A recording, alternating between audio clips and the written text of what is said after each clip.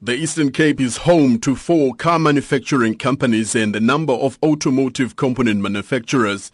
It is also the home province of prominent leaders of the trade union movement, including the founding president of COSATU, Elijah Bachai. The current state of affairs within the ANC-aligned Labour Federation has left many metal workers with varying opinions on whether NUMSA should stay within COSATU. For the leadership that we are having now in the COSATU, the vision is a personal vision to go to Parliament.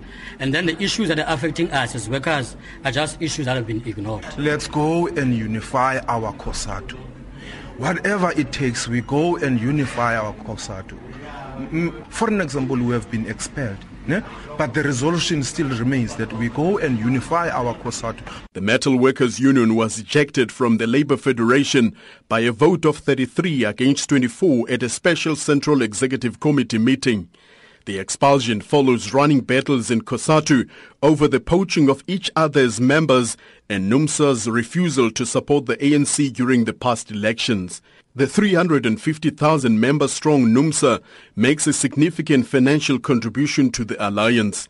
Dalindyebo Mqashe is a veteran metal worker at General Motors in Port Elizabeth. He says ordinary workers were not consulted in the resolution to expel NUMSA. The way that is so painful, only few people in the boardroom decided for the majority of COSATU members, 2.2, to decide to dismiss 300 and something thousand membership of NUMSA. Why don't they call a special congress whereby it will decide what is the direction must be taken as per the issues raised by NUMSA? The political orientation of the Tripartite Alliance became another hot subject during the informal discussion in the General Motors canteen. Dumani Kakushe is a shop steward and has strong views on the relevancy of the ANC-led alliance. Let's go and swell the ranks of the ruling party. That was the strategy. But the problem now, instead of swelling the ranks, we are being swallowed.